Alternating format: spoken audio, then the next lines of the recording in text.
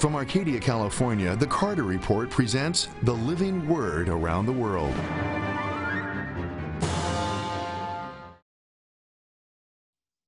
We've been talking about the worth of a soul. We've told you that a soul is more important than anything in the universe, because a soul is made in the image of God. But let me talk now about the individual person and the nation or an institution or even our church organization. I want you to come over here to the words of our Lord. I'm glad you've joined us today. Come over here to John chapter 11. And this is a church that is based upon the Word. That's why we've got our Bibles here today.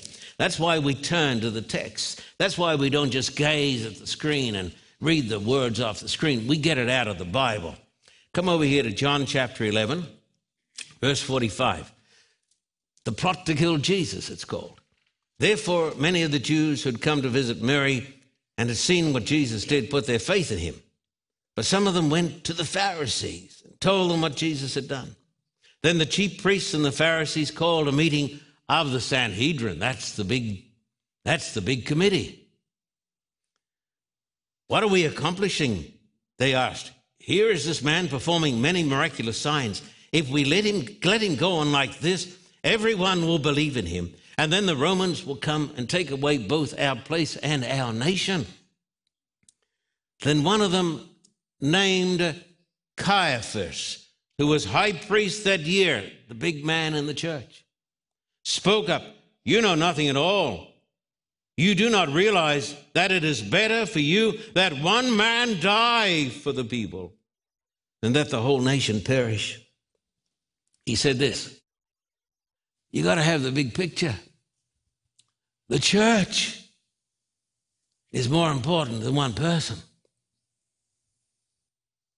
He said, we've got a great, marvelous organization. We are the people of God. We're the people of Bible prophecy. We keep the commandments of God. We pay our tithe and we go along to our meeting place on the Sabbath. We're looking forward to the coming of the Messiah. It's better that one person dies than that all of this to get messed up. I'm going to quote to you from a man who was the pastor of the Glendale City Church many years ago, Dr. Beats. Listen, it was religious institutionalism that crucified Christ. It was religious institutionalism versus a personal Christ. It was, in effect, organizational religionism versus the gospel. It was religious heritage against God. The earthen vessel had become more the object of devotion than the treasure within the vessel.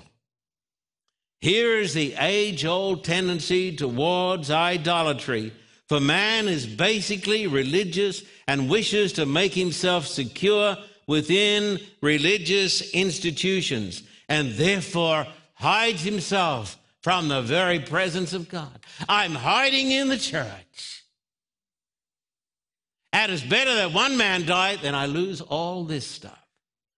Dr. McKay is quoted by Dr. Beats. One of our serious troubles in the church today is that it has become legitimate to be institutional. The moment the church becomes completely programmed and depersonalized, it becomes a monument to God's memory and not an instrument of divine power. You see, when men build institutions that become their ultimate end instead of just the means to the end, that is an idolatry. Men build and build, and they forget the purpose of the building. Institutions become more important than people. There are no shepherds in the institution any longer, only people trying to prevent the ship from rocking. Then it is that truth suffers and good men are crucified. Then it is that the Spirit departs, the glory has departed, Dr. Beets goes on, Caiaphas thought he must save the church. Therefore, Christ must die. But Christ had come to save the church. Where would we have stood had we been there that day? He asks. The issue before Caiaphas is everlastingly present. We have to choose continually between tradition and Scripture, between the institution and the individual, between what is popular and accepted and what is true. There is no need to crucify Christ that the institution may be saved. Unless Christ lives, the institution is already dead. Now, I want to say it to you folks here today. You better listen up and you better listen good. Because there's lots of us who are trusting in the church organization to get us home to glory. That is the sin of Caiaphas, who put Christ on the cross. When the Spirit of God departs, there's nothing there. What counts? One soul. You know the text. You don't need to turn to this one. Let you off for this text. John chapter 3, verse 16. Say it. For God so loved the world, come on, that he gave his only Son, so that whoever believes in him shall not perish, but have everlasting life. The reason Jesus came was not to build a building, though we need to have buildings. The reason Jesus came was to save the world. Not talking about our cars or our things. Jesus was talking about a world of souls made in the image of God. So the world is of tremendous value. But I want you to come to another text now. This is pretty hard to believe, I know. I want you to come over here to the book of Galatians, chapter 2, verse 20. This is almost too hard to believe. He says this, I have been crucified with Christ. You see, Christ died for me. When Christ died, legally, I was in Christ. I've been crucified with Christ, and I no longer live, but Christ lives in me. The life I live in the body, I live by faith in the Son of God, who loved me and gave himself for me. He loved the world, the Bible says. Another text says, he died for the church, but this text brings it in closer. The Bible says, Paul says, he died for me. You may find this incomprehensible. It may be a challenge, too much for the human mind. But if you had been the one lost soul, there would have been a cross. Can you believe that? If I had been the one lost soul, there would have been a cross.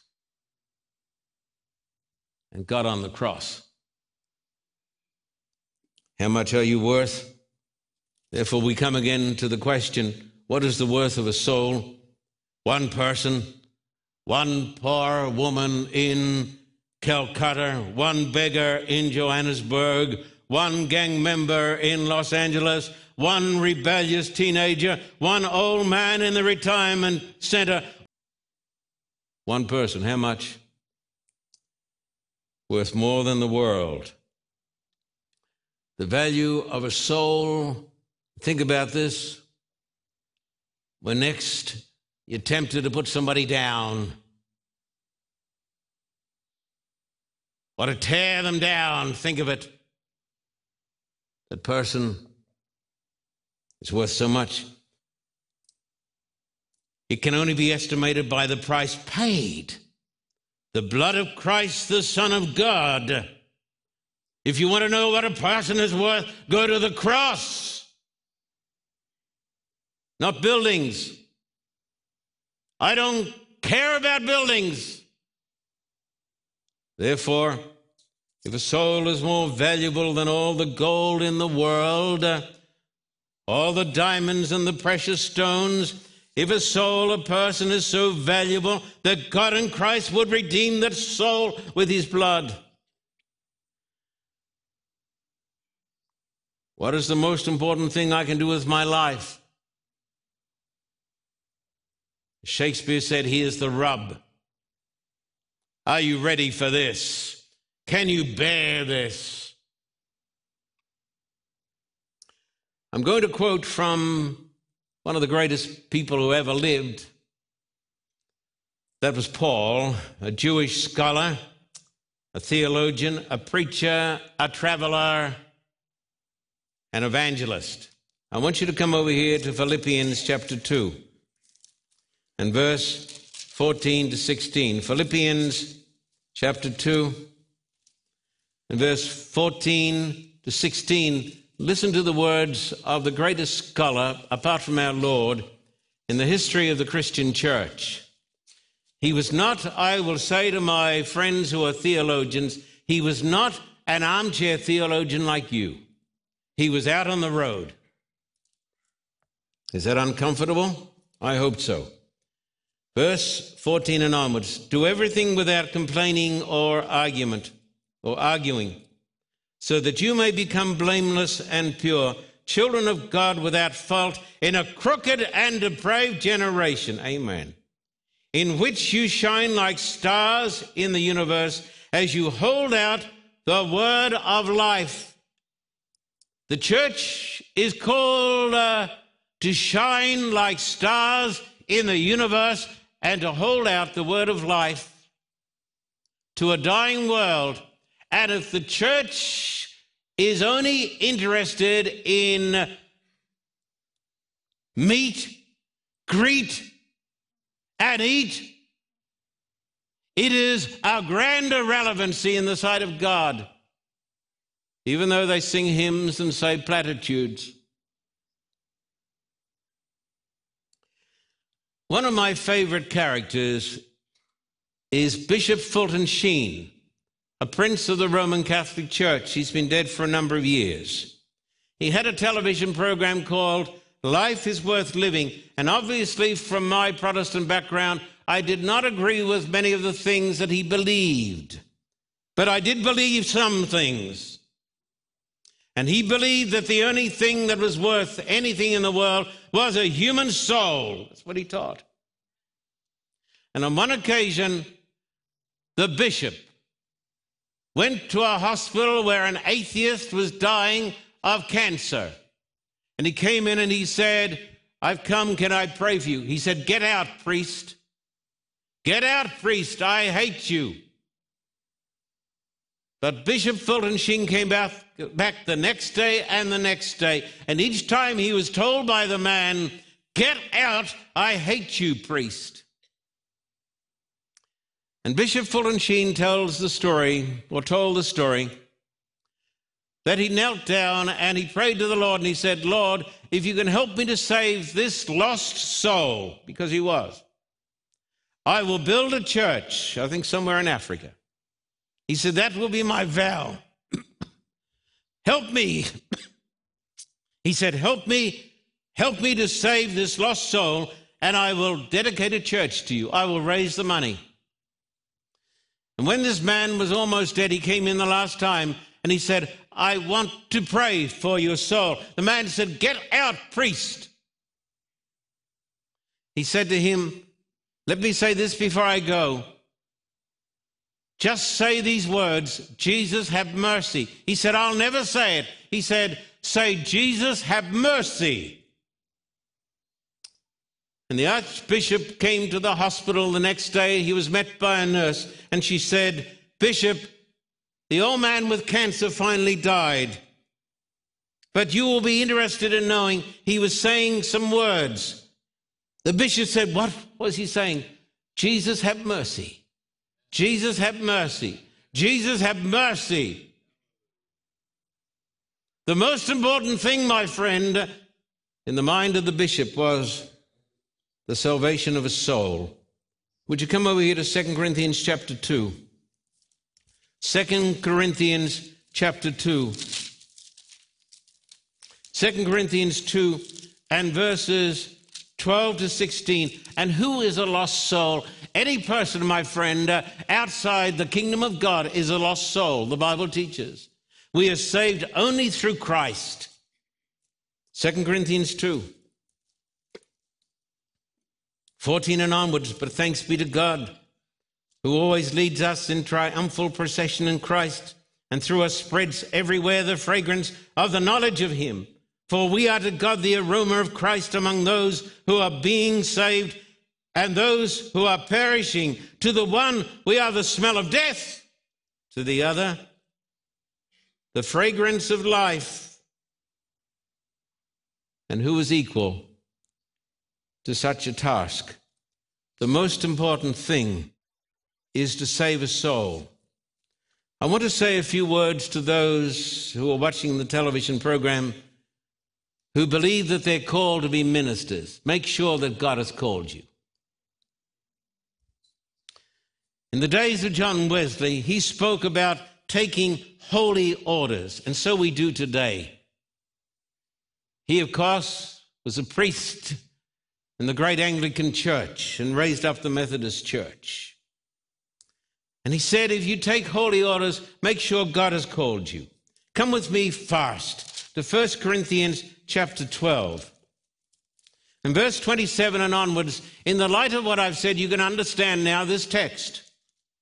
Now you are the body of Christ, and each one of you is part of it. And in the church, God has appointed first of all apostles. That's a person who goes and preaches the gospel. Apostolos, one who is sent. Second, prophets. That is a person who preaches the divine word. Third, teachers. Then workers of miracles. Also those having gifts of healing. Those able to help others. Those with gifts of administration. And those who speak in tongues. Listen in the name of God. If you are planning to be a minister, some say, my aim is to be an administrator and get behind a desk. Jesus was never behind a desk. Neither was the Apostle Paul. The most important gift is to go into the world and save souls. Because one soul is worth more than a whole wide world. Jesus said, I give you the keys of the kingdom, he said to his disciples. People don't understand that. The keys of the kingdom. You open the doors to paradise, I tell you. How are the doors open to paradise? Through the preaching of the gospel. I say to the young men and the young women in this church, why throw your lives away on that which is relatively unimportant? The most important work is to preach the gospel. Why have we gone to Russia and Africa and China and we're going back to India? Why do we do this? Because we will not play church. Because we are driven on by the word of the Lord. Our faith is built upon Scripture, not the institution. I'm going to read you something. You know it. I'm going to read it to you again. 'Twas battered and scarred, but like me. And the auctioneer thought it hardly worth his while to waste his time in the old violin, but he held it up with a smile. What am I bid, good people, he cried. Who'll start the bidding for me? $1, $1, do I hear two? $2, who'll make it $3? $3, once, $3, twice, going for $3. But no, from the room far back, a gray-haired, gray-bearded man came forward and picked up the bow. Then wiping the dust from the old violin and tightening up the strings, he played a melody pure and sweet as an angel sings. The music ceased, and the auctioneer, with a voice that was soft and low, said, what now am I bid for the old violin? And he held it up with the bow. 1,000. 1,000, do I hear two? 2,000, who'll make it $3? 3,000 once, 3,000 twice. Going and gone, said he.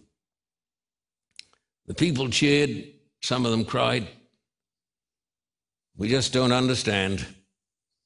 What changed its worth? The man replied,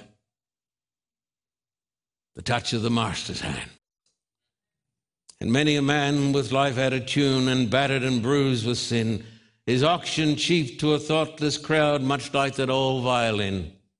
A mess of pottage, a glass of wine, a game, and he travels on. He is going once, he's going twice, he is going and almost gone.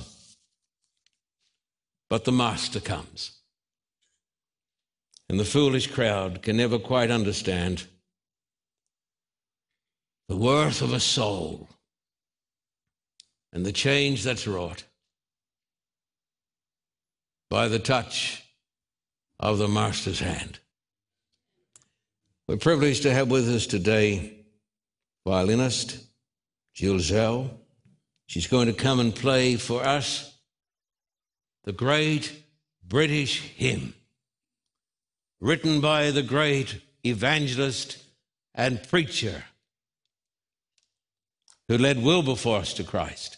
The hymn is called Amazing Grace. Would you please come? Would you welcome her?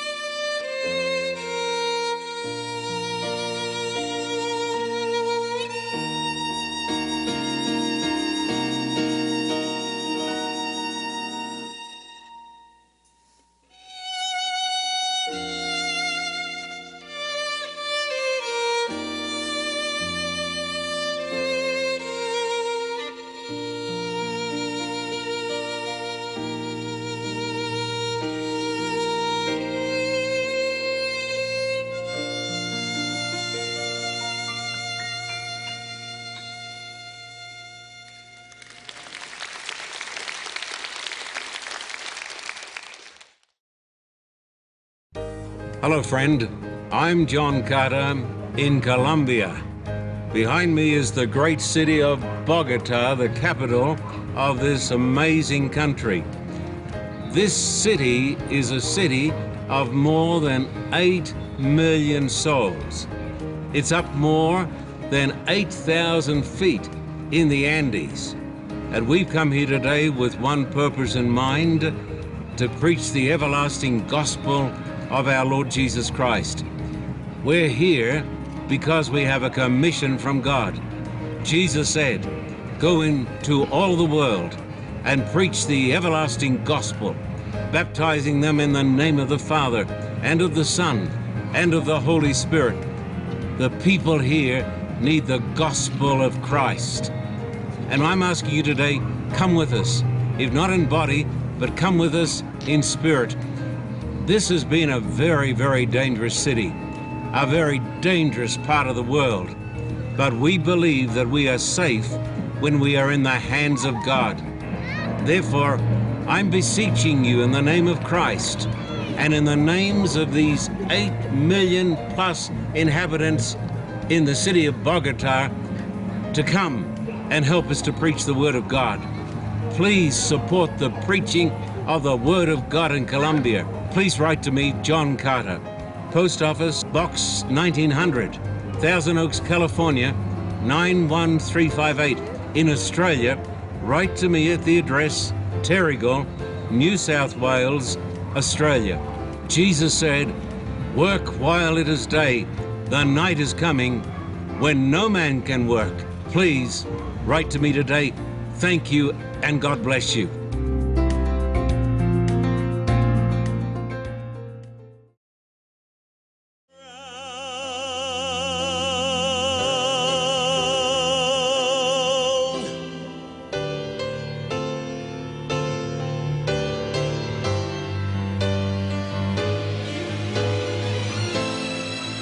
And I'm the one to blame.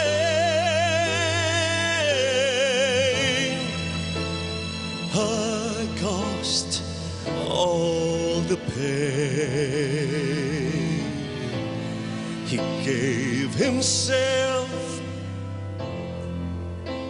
the day he wore my crown.